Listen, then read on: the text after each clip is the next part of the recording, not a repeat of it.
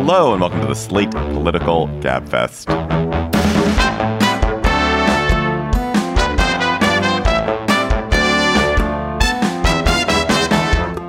January 26th, 2023, the DeSantis University edition. I'm David Plotz of CityCast in Washington, D.C. I'm joined from New York, slightly better, slightly less the worse for wear, better for wear, John Dickerson of CBS Prime Time. Hello, John.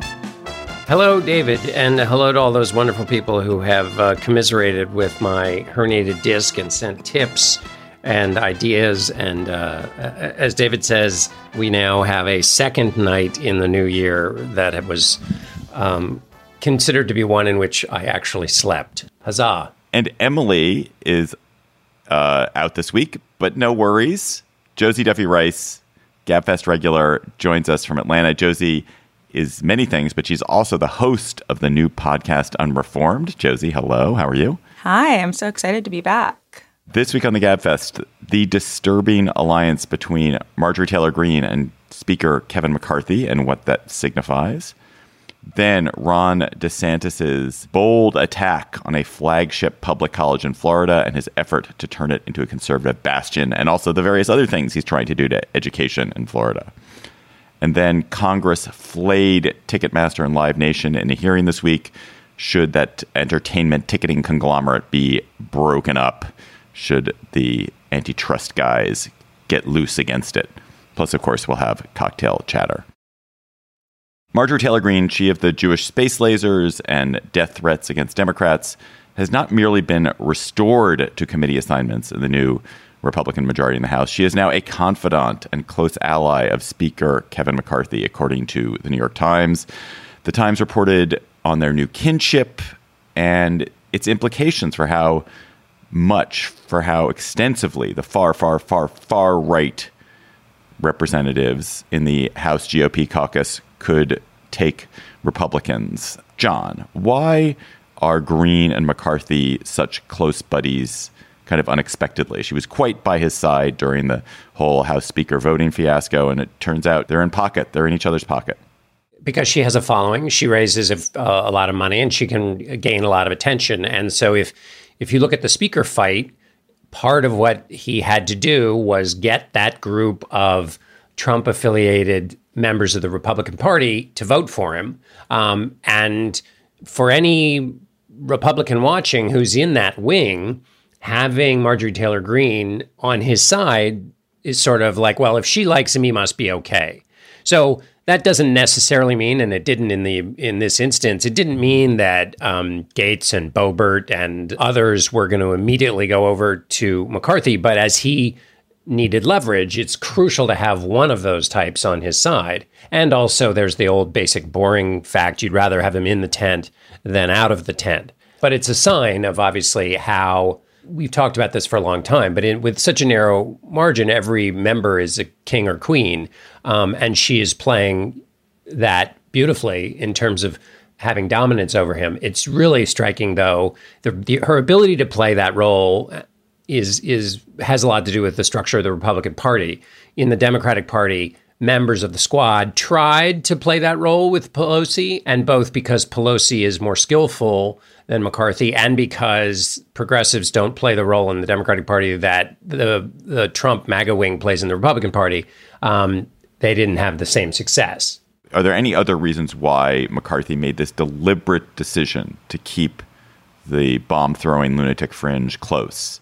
I guess I would say there's a reason he didn't make the opposite decision, which is that there are no values driving his quest for power. This kind of idea that you got to keep this right wing close, I mean, it makes a lot of sense if you are looking through just a lens of political power, but it's so craven if you're thinking about this as someone who has any sort of value system whatsoever. I mean, like you said, this is a woman who, I mean, and I shamefully have to admit she's from my state. Like, she has espoused ideas that don't comport with any reality, much less sort of reasonable political perspective. But for him, it's most important to have the most support, right? And if that is your value system in the Republican Party, you're going to end up playing to the far right. That is the only option, right? That is the side of the party that continues to expand. But it's also kind of notable how much of a politician she is, right? And you can tell that in kind of how this is playing out. Being on the side of power, building this faction of right-wing Republicans who support Kevin McCarthy, like understanding the value of having him on your side. This is a woman who kind of came in and said, like, I'm nothing like these people. But the job changes you, right? And you can see that in how she's kind of proceeding. The question, of course, is how long this relationship can maintain. And there are two big threats to it. The one is that now that she's on these committees and has this position, George Santos has kind of obscured the challenges in the Republican Party at the moment because he's taking all the energy. He's both obscured them and, of course, highlighted. People are talking about Santos and not Marjorie Taylor Greene in the way they might otherwise be. But once she starts being on these committees and starts behaving in a way that continues to make her keep her popularity and keep her ability to raise money, that will pose challenges in defining the party in a way that McCarthy might not want. And then B, part of her shtick is, and the shtick of the people that she hangs with is, being a thorn in the side of power and the Washington swamp and the establishment. And the only way McCarthy's going to get anything done is by doing some things. And that will inevitably upset that group whose existence is to be upset. So, John, when it comes to the way that she or her faction within the House Republican caucus could define the Republican Party, what are the specific examples of ways in which McCarthy either is going to have to take the party towards them in ways that are going to be abhorrent to lots of folks, or ways that he's going to have to break with them? I think two ways. One is in any of these investigative committee hearings, there are legitimate things to be investigated. There always are. But if those get swamped by the biting the heads off of chickens and behaving extravagantly and weirdly in public, you then turn all of that investigative behavior into a clown show. And that might be good for the people who are watching on the partisan media. But that's maintaining your majority is not done strictly through feeding the partisan media. So they will, if the party increasingly gets defined by craziness, they're going to have to do things to buck that. And when you have such a slim majority, that can mean you won't get, the support of your party. Quickly, the other place this is going to come to play, the hardest thing McCarthy has to do is on the debt ceiling. He has three options. One is to cave and just raise the debt ceiling. Second is to negotiate with the White House and come up with some tiny little cuts that allow him to say, we've gotten the budget back on a track towards fiscal sanity, and we've lifted the debt ceiling. There's no danger. If he does that, there's going to be some number of members of his conference, and many of them are in this wing, who are going to be outraged that it's just the swamp has won, nothing's being done to spending, and he'll get attacked. Or they'll be successful, and the fiscal radicals are slightly different than the sort of nationalist, behavioralist radicals. But there are those who want to reduce Social Security and Medicare over time, and the party doesn't want that. And then you have this weird group, which is both, they want to slash the budget, but don't want to touch those things, which is just mathematically stupid. So he has to navigate all of those issues. And anytime he takes a policy position, this group can cause him a headache. Josie, the Oversight Committee has been packed with the troublemakers. So Boebert, Scott Perry, Paul Gosar, Marjorie Taylor Greene, among others. This committee used to be kind of like, that's Clown Island, just go off. Now, because they're not actually going to be doing any legislating, the House Oversight Committee is going to be the center of House activity. What does that foretell? I think it is a microcosm of the broader dynamic here, which is how, with the diminishing marginal returns of playing to people who are skeptical without reason, who are not even judiciously skeptical, are just skeptical as a intellectual exercise or anti-intellectual exercise all the time, right? Because ultimately what is going, I mean, to the point about this relationship not being sustainable, we are seeing a group of people who have no kind of skill at determining real threat from not real threat, and also know really well how to play to their base, have the power of distracting the constituents from any sort of real thing that's happening, in the near future. It really does seem like this group of people has the very clear ability to derail the already kind of flimsy priorities of the general Republican Party. And especially as we're kind of preparing for 2024, right? I mean, this is a woman who wants to be Trump's vice president, right? That's what she wants to do. And we are gearing up for one of the more intense primary seasons between Trump and DeSantis that I think like we've seen in a really long time. And so what I mostly take from this relationship is how unsustainable it is and what it says about Kevin McCarthy, willing to kind of sacrifice it all in the short term to get the role, knowing full well that within months, this is going to become a huge problem for him. And that especially Marjorie Taylor Greene, if she turns at him, is going to turn on him that much harder because she has now vouched for him publicly in a way that is going to come back and bite everybody.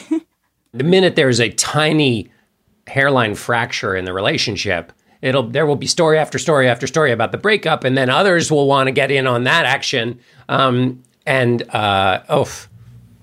other thing here is just what do you reward as a leader of a party? I mean, it's almost in a weird way like parenting. It's like rewarding the squeakiest wheel who, is coming to you about their Twitter account to actually not just say, okay, I'll try to handle it, but have your actual staff spend hours trying to get her back her Twitter account, for example. What you are telling the rest of your party is that as long as they're a thorn in your side personality-wise, not even value-wise, but personality-wise, like that is a way, to win. That is a way to kind of get what they want. And I just don't know if that's something you want to tell 200 politicians, 200 plus politicians. It's not the message I would want to send. Can I make one other point about the craziness is that Mitch McConnell will have a role to play here, is to the extent that the Republican Party gets defined by Marjorie Taylor Greene, that's not good for Mitch McConnell, who wants Republicans to win in 2024 and take over the Senate. Letting the party be defined by these forces and having these forces control primaries and put forward bad candidates that then lose when Republicans should win is a problem for the party. And so leaving the future of the party in Kevin McCarthy's hands is not something far-sighted Republicans are anxious to do.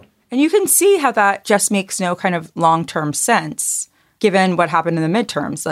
This isn't working. Marjorie Taylor Greene is not actually speaking to the people they need to get elected. It's not an effective tool, right? And it feels very different than Trump, where it was like, this is probably eventually going to fall apart. But in the meantime, people are responding to it. That's not actually even what we're seeing with Marjorie Taylor Greene. She's not actually representative of enough people in this party that is going to drive them to victory. So it's just such a Pyrrhic victory to kind of rely on her, to get her on your good side.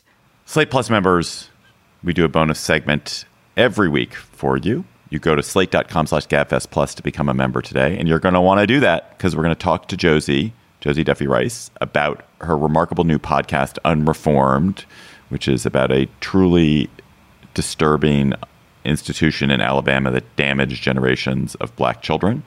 So go to slate.com/GabFest Plus to become a member today. You'll also get member-exclusive episodes from other Slate shows and no ads on any Slate podcasts.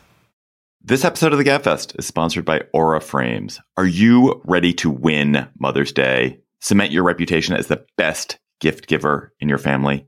Give the moms in your life an Aura digital picture frame preloaded with decades of family photos. That mom will love looking back on childhood memories, seeing what you're up to today, checking out grandkids, checking out cousins. And even better, with unlimited storage and an easy-to-use app, you can keep on updating your mom's frame with new photos so that it's a gift that keeps on giving. This is how I live in my family. I gave my mother an Aura frame. It was either for Mother's Day or for her birthday. She absolutely adores it. She's constantly hectoring me to update it with more photos, which I do. I also gave my girlfriend's mother an Aura frame, and I hope she hectors my girlfriend to update it with more photos. But it is a present that will bring absolute delight to a mother in your life. And they have a great deal for Mother's Day. GabFest listeners can save on this perfect gift by visiting auraframes.com to get $30 off plus free shipping on their best-selling frame. That's auraframes.com. Use code GABFEST at checkout to save. Terms and conditions apply. Ron DeSantis, junkyard dog, caught a new postal truck in his teeth this week. He loves nothing more than pushing the buttons, all kinds of buttons that liberal professors have on their sleeves. He has just appointed 6 members to the board of New College, a public, famously progressive, tiny liberal arts college in Florida. His allies will soon appoint a 7th board member shortly, creating a majority on the 13-member board. DeSantis also moved this week to block the teaching of an AP African American history class in Florida public schools, saying that it lacked educational value. So, Josie, DeSantis is just engaged in this sort of all fronts assault on what he perceives as or what he wants to present as the kind of woke educational liberal establishment. Between this attack on the AP African American history class and his attempt to take over New College, which of those really struck you, or which seems more significant? I think that banning AP African American history is it's so aggressive. It is such a statement. It's so harmful that one I think scares me more. But the college thing is also so fascinating for its own reasons, and by fascinating I also mean like harrowing. And the way that this party has been saying for years now that parents need to have more decision-making power in what their children learn. They need to be the ones driving what their children learn. And also that colleges have too many snowflakes, and that in college you should have to learn everything. You shouldn't be limited by the perspective of your professor. You shouldn't, have to worry that your professor is not willing to teach you stuff because they think you're too sensitive, or they think you're too woke, or they think so.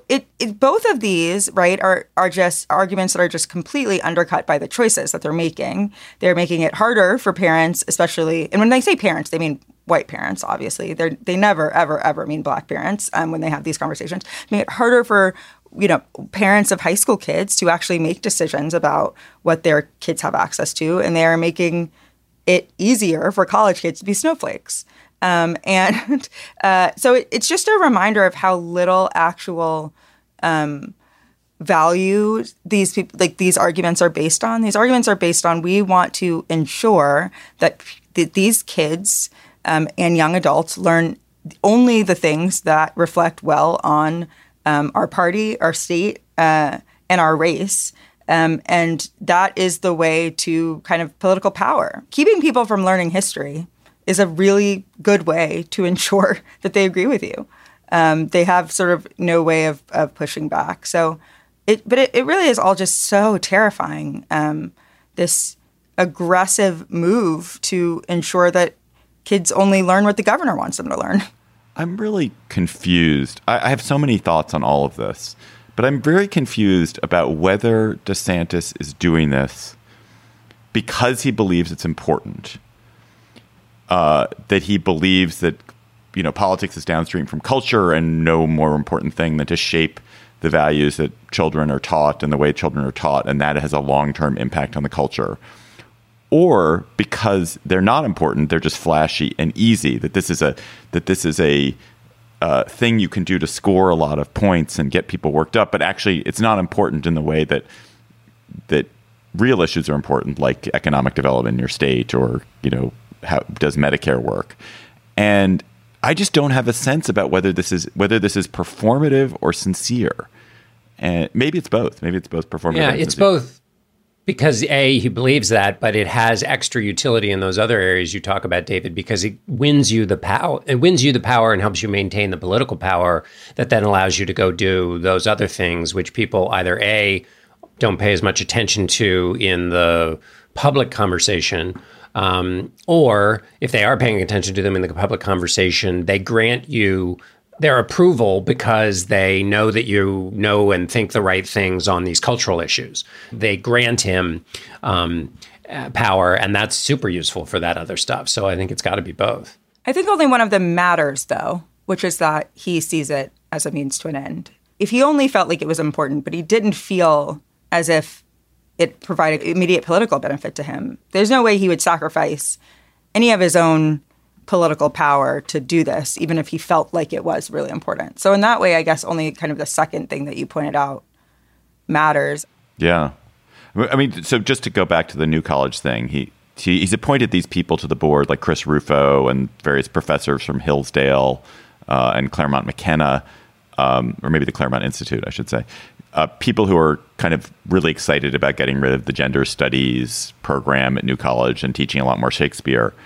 It's a really small college. And the effect, I mean, I don't think even at a really small college where you suddenly have a majority on the board that is conservatives, I don't think that all of a sudden tomorrow the school radically changes. But it's certainly scoring a lot of points, and it will make a lot of attention. But it's a college that serves 600 kids. This is like a minor offshoot of, there are probably classes at University of Florida, Gainesville that are bigger than all of New College.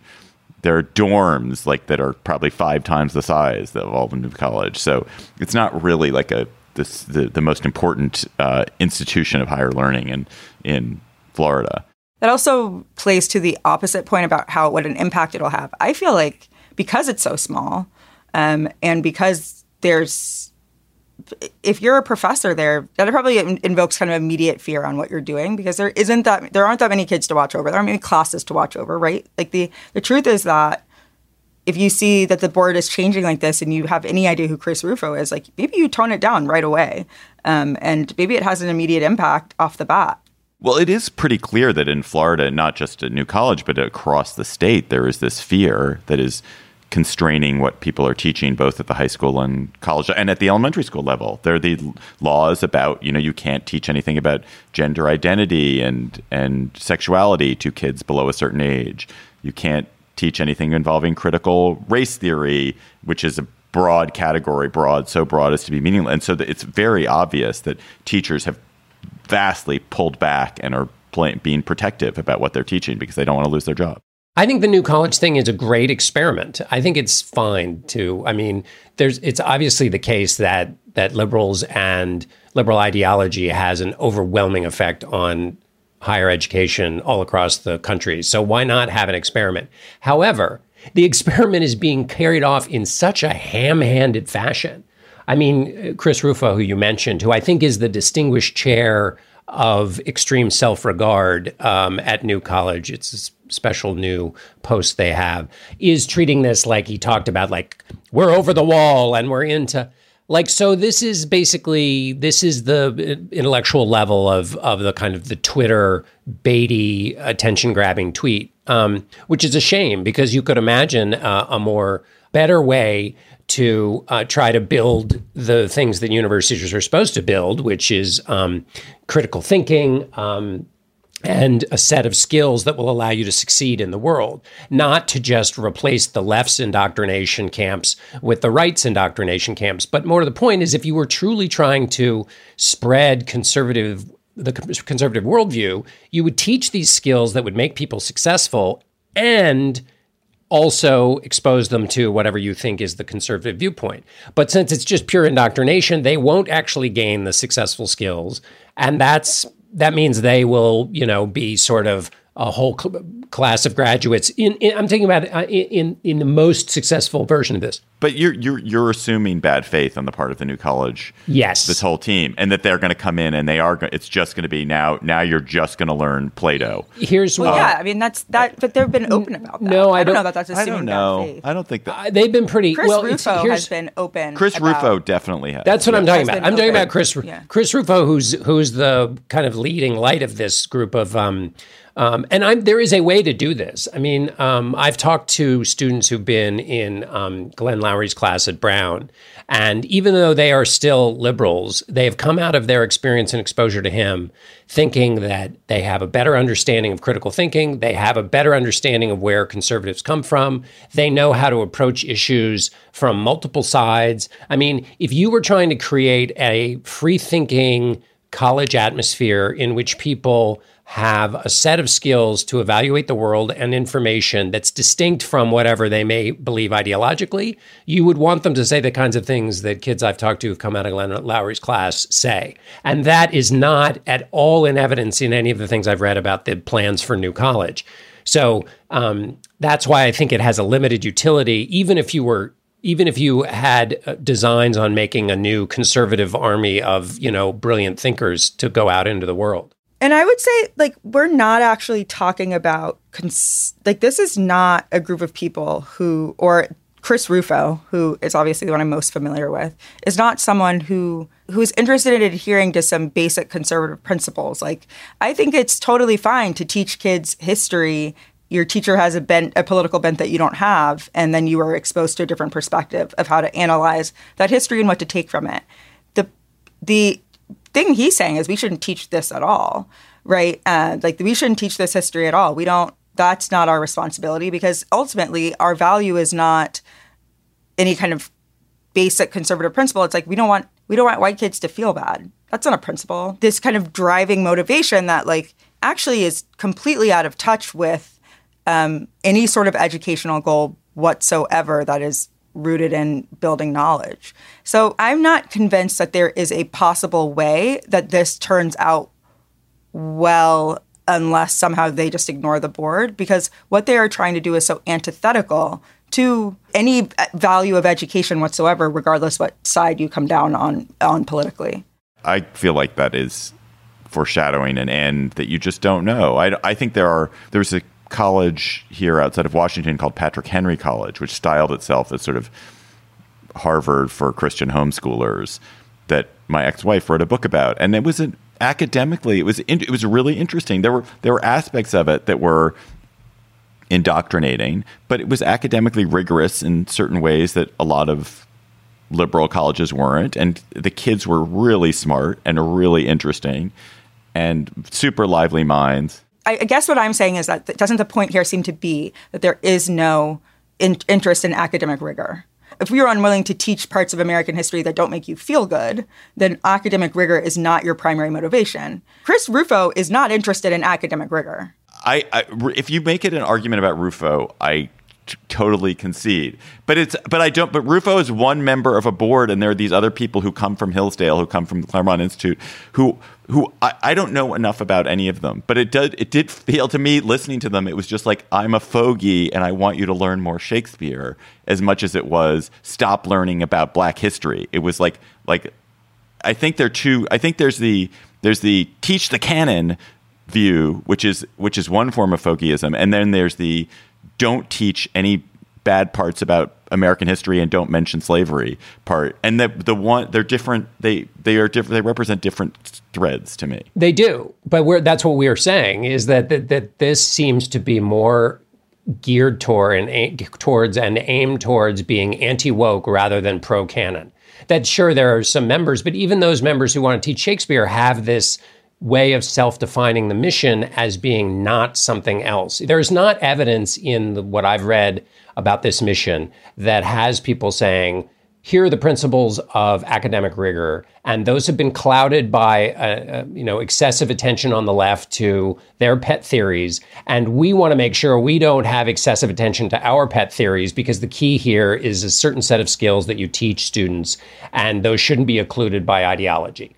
And maybe and then you argue that Shakespeare and Cicero are the only people who can teach you those sets of skills, and that's your point of view. But that's not what comes across in the definition and the chest beating that comes from Rufo and others who were talking about New College. It feels like what's happened in political speeches, which is candidates used to go out and say, here's what I believe, and it represented their political ideology. Now, basically, they say, here's what I believe. And then they list 10 things that are awful about the other side. You saw Trump's 1776 commission do this. It wasn't a reassessment of American history or a presentation of American history from a point of view. It was basically, here's why everybody on the other side is wrong. But that's not intellectually rigorous. That's just using a different platform to make what is essentially a series of threaded tweets. I think what Ron DeSantis is doing is signaling, and he is signaling something very intentional with Chris Rufo, putting Chris Rufo on the board. I mean, this is not a guy who's an expert in higher education. This is not a guy who's an expert in how government works. It's not a guy who,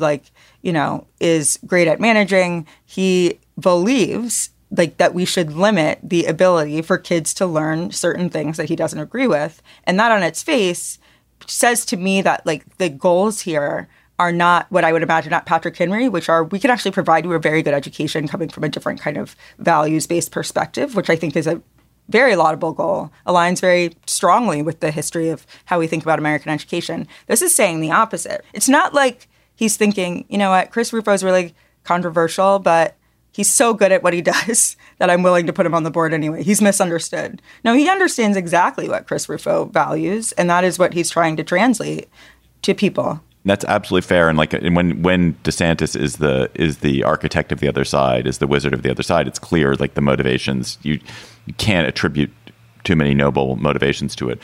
Let me close with a different point, which is that one of the biggest divides in American politics is that the more educated you are these days, the more liberal you are. And the way the parties have split down educational lines, and the educated elite is basically is now the left, is unsettling, because part of what the cultural tribalism of the right is now adopted is this rejection of expertise, rejection of education that is reflexive, and that the left has kind of also, to a much lesser extent, has adopted a expertise is always right position. And this is not healthy. It is not healthy for higher education to be a province of the left and not of the right. And we want a world where Republicans are as invested and as in love with higher education as Democrats are, and that they value the degrees as much as Democrats do. And we're headed away from that world. And I don't think I'm not going to say that what DeSantis is doing is going to promote that, but I do think that that is a concern that we as a public need to think about. The fact that education has been weaponized politically is bad for everybody. I don't think that's deniable. I think the problem is way more fundamental than more of these kind of people on boards, because I think what we come up against is that the more you know, the more educated you are about American history, the more the current Republican Party, not just conservative thought in theory, but the current Republican Party does not comport with, your understanding of American history. I think it is really hard to, have a liberal arts education and also, for example, sign on to a party that is welcomed QAnon. It just doesn't. How are those two things going to exist simultaneously? So the problem to me is that the only way that you can value higher education and also support this party is by your higher education actually not being an education, right? Because it avoids it. It is always fun when both parties find someone to gang up against. And it would take a much bigger person than me not to have found glee and pleasure in the battering that Ticketmaster and its parent company Live Nation received this week at the Senate Judiciary Committee. Inflamed by the Taylor Swift ticket fiasco, senators from both parties have wailed on Live Nation as a vertical monopoly, Live Nation controlling venues and tours, Ticketmaster controlling primary and also increasingly secondary ticket markets. And as a result, they've made it very hard for any competitors to rise up and offer artists a better deal or better ticketing opportunities or better touring opportunities. So senators took a huge amount of pleasure making Taylor Swift jokes. Here are Amy Klobuchar, Richard Blumenthal, and Mike Lee. I believe in capitalism, and to have a strong capitalist system, you have to have competition. You can't have too much consolidation, something that unfortunately for this country, as a ode to Taylor Swift, I will say, we know all too well.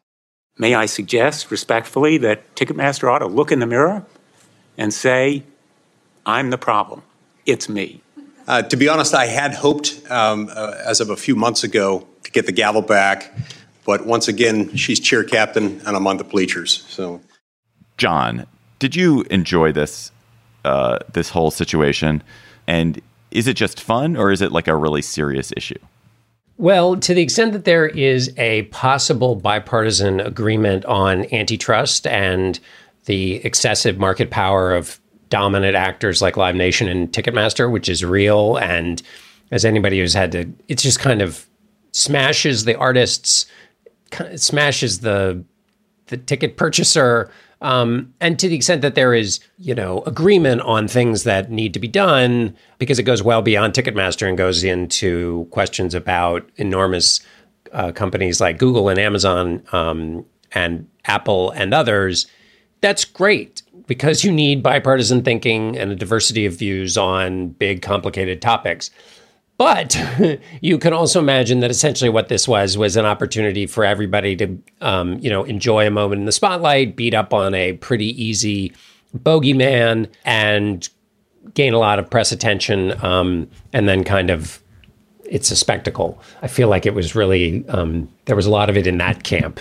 One thing I read that I thought was sort of interesting is the question about artists, what this does to artists, because obviously Taylor Swift made news for kind of standing up against Ticketmaster, which I thought was wonderful. I've also heard that Ticketmaster, that in some ways this does benefit artists. I'm not totally clear on how, given what you just laid out, but that there are ways in which artists get to benefit from Ticketmaster's kind of evil, while Ticketmaster is the bad guy, gets to play the bad guy. And so I am interested in what's happening behind the scenes from artists who obviously publicly are kind of, or are either saying nothing or are kind of anti-Ticketmaster, but in some ways it's benefiting them. And I don't really know what those ways look like, but I imagine there must be some benefit to it, right?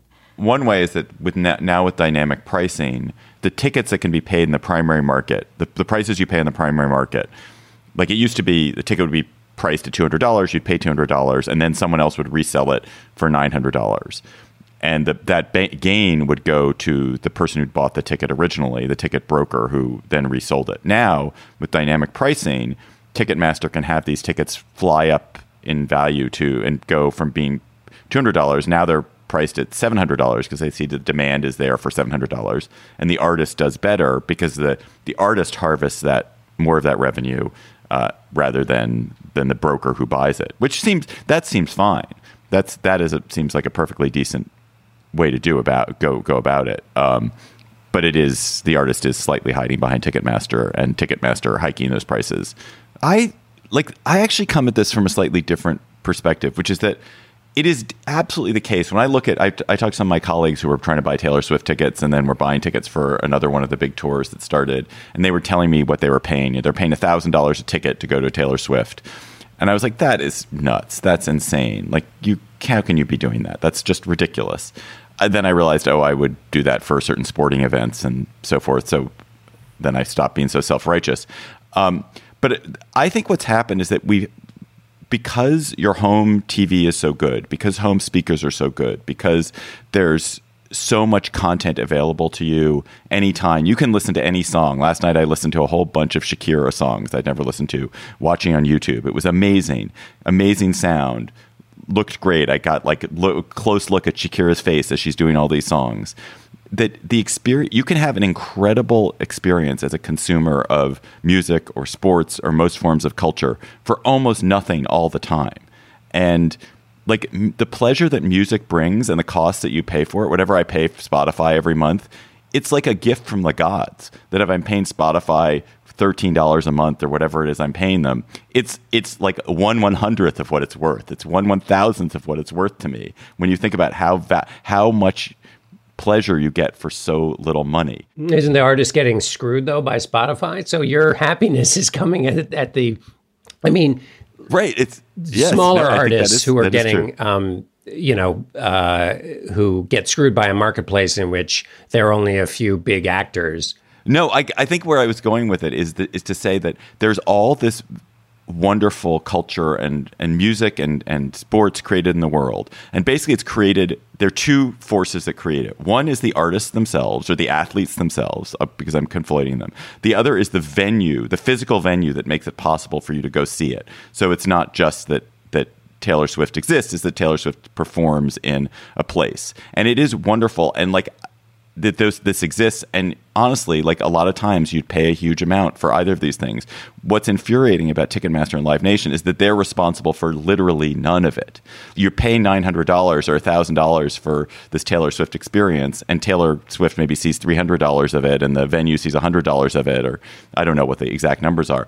But it's ridiculous that that Ticketmaster and Live Nation, which did not do anything except act as a middleman and kind of consolidate, the technology so that you could purchase it, that they get all this money off of it is absurd, because the artists and the venue should get everything because they are the ones who are providing all the goodness to you. I think the other thing that feels so frustrating for people is the trick, right? Where the ticket says it's $41, and then by the time you get to checkout, you've paid $400 for 4 tickets. How deceptive that feels, especially in an environment where you feel like, I'm trying to support you. I'm trying to support this artist. I'm trying to show up and, listen to their music. And because I value them, because I do find this, valuable, to feel like there's this platform in the middle that's job is to pull one over on you. Like, it almost feels like, the money is not besides the point, obviously, because that's the point here. But it does feel like the process, too, is so manipulative that it leaves such a bad taste in people's mouths inherently. Let's go to cocktail chatter when you are yelling at the bots for stealing your Taylor Swift ticket and just knocking back drink after drink. What are you going to be chattering about, Josie? Okay, I have a great cocktail chatter this week. I know you must know the feeling of when you read something and you think, I wish I had written that. I'm so mad I didn't write that first. I have had that experience this week with a book I'd actually read before and reread this week and loved so much again, which is called The Uninnocent by Catherine Blake. And it is a book that tells the story of when she was in law school, her cousin, who was 16 years old, had a psychotic break and killed a random child that he came across on a bike path, basically. This horrible, unimaginable thing to happen to the child, obviously, and his family, and also her family, who this 16-year-old made this horrible choice and ends up being sentenced to life without parole.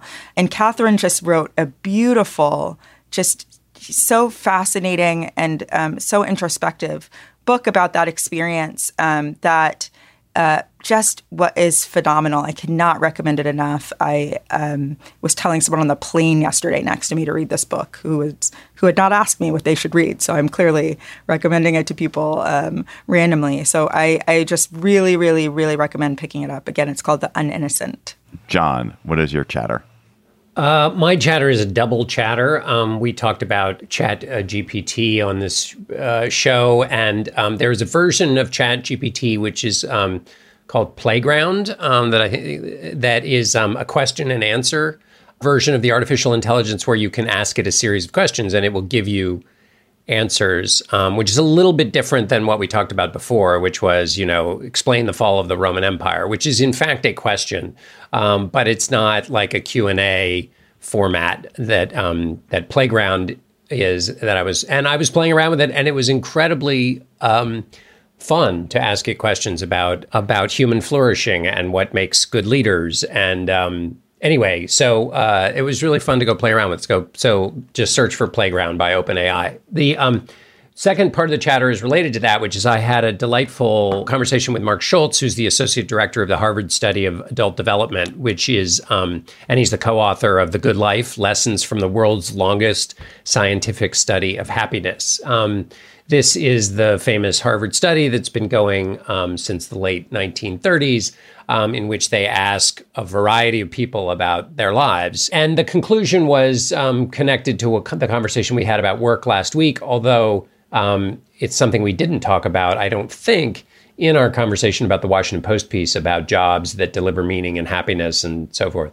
And that was the lesson that essentially it's human connection that leads to happiness in life, that the bonds you build, and the intentional act of maintaining and nourishing those bonds is what leads to happiness. And that the final point is that if you have regrets about personal connections, and this connects with Dan Pink's book about regrets, that even if you haven't talked to somebody for 20 years and you regret the either falling out of touch just because of the inconveniences of life or because you had a split in an otherwise good relationship, then you should go back and call that person or repair that breach, because it ends up leading to happiness, even if years and years and years have passed in the interim. That's also news you can use to have a happier life if you are a GabFest listener. My chatter is a Slate-connected chatter, which is that our Slate colleague Dan Kois, who is a writer, editor, podcaster at Slate, is now a novelist. And Dan has written a novel called Vintage Contemporaries. It just came out, and I just tore through it. It's wonderful, and I recommend it wholeheartedly, like just deeply. It's a beautiful, humane book. It's about two women who are both named Emily for reasons that are known only to Dan, but it does mean you're always wondering which Emily are we dealing with, but that's an important question in the book. Two women, both named Emily, who meet in New York as recent college graduates in 1991. One starting to work in publishing, the other starting to work in theater, and what happens with their friendship and how their life develops. And it sort of covers them and catches them as they're first out of college, and then it catches them about 15 years later when their lives have changed. And the book it's really beautiful, and it's a book full of heart, and it's just a lovely read. I wish I could think of the right thing to compare it to. I can't think of the right thing to compare it to. There's not a lot that happens. It's not like filled with dramatic incident. There are no aliens. There's no sci-fi. There's no Fantasia. It's just about some extremely appealing people and what their lives are like. And it's beautifully written. So check out Vintage Contemporaries by Dan Kois. Listeners, you have sent us chatters. Please keep them coming to us. You email them to us at gabfest@slate.com. You tweet them to us at @SlateGabFest, really sending us wave after wave. And this week's chatter comes from Farabee Cobb. I'd like to recommend an article series for Cocktail Chatter. Check out the Greenville News, which is the local newspaper for Greenville, South Carolina, and their series of articles called The Cost of Unity. Reporters partnered with sociologists at Furman University to look at census data, wealth data, and housing records to show how Black residents have been displaced and left out of the city's revitalization over the last few decades.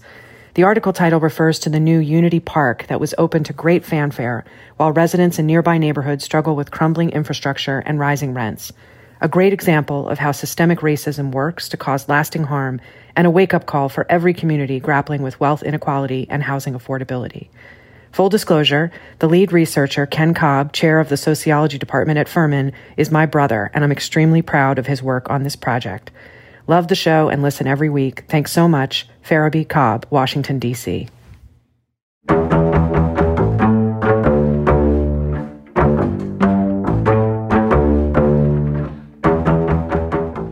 That is our show for today.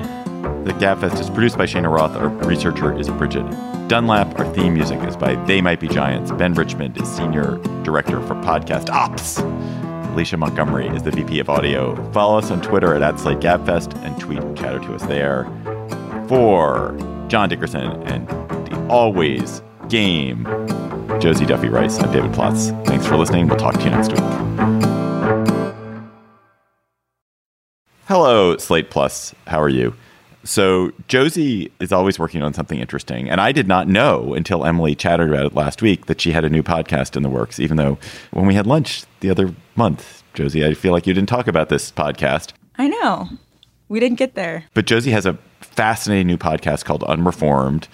And, I'll just start by saying it is about what sounds like one of the most disturbing, bad institutions in American history. I mean, tell us what it is your podcast is about. Yeah, so the podcast is about a school in Alabama that was started in 1907. Back then it was called the Alabama Reform School for Negro Boys. And this is after the convict leasing period when kids who got in trouble were basically sent to adult prison and then farmed out to do this manual labor, and it was horrifying. And so this was kind of the beginning of the juvenile justice movement. And the school was started by a Black woman for Black kids to help them if they had been accused of crimes. What quickly happened was that they couldn't afford to keep the school open. They sold it to the state, and it turned into functionally just a abuse factory. I mean, there are almost no words to describe how bad it was. A penal colony for children is the way one person put it. A slave plantation 100 years after slavery is the way other people have kind of phrased it. So we focus on the 1960s, and we focus on the 1960s for two reasons. One is that at the end of the 1960s, 5 girls at this institution ran away and ended up at the juvenile detention center and demanding to tell someone what was happening to them. And they told one guy, a white guy who worked at the center, what was going on, and he decided to blow the whistle. And we kind of track what happened once, the federal government found out about how bad things were there, once a lawsuit was brought, and what happened to the kids, and also what happened to the guy who blew the whistle. It ruined his life. I mean, he's not the victim in this story, but it's worth noting just how much he went through to do this. The second reason that we focused on the 1960s is because we were kind of able to track down some people who are in their 70s now, who were there in the 1960s. And we got to talk to them and ask them what it was like to go there. And it was a real reminder of how this place shaped kids' lives for the rest of their lives. I mean, this is a place that still haunts a lot of these kids, including Lonnie Holley, a very famous artist whose stuff is... That was just a snippet from our Slate Plus conversation. If you want to hear the whole conversation, go to slate.com/GabFest Plus to become a member today.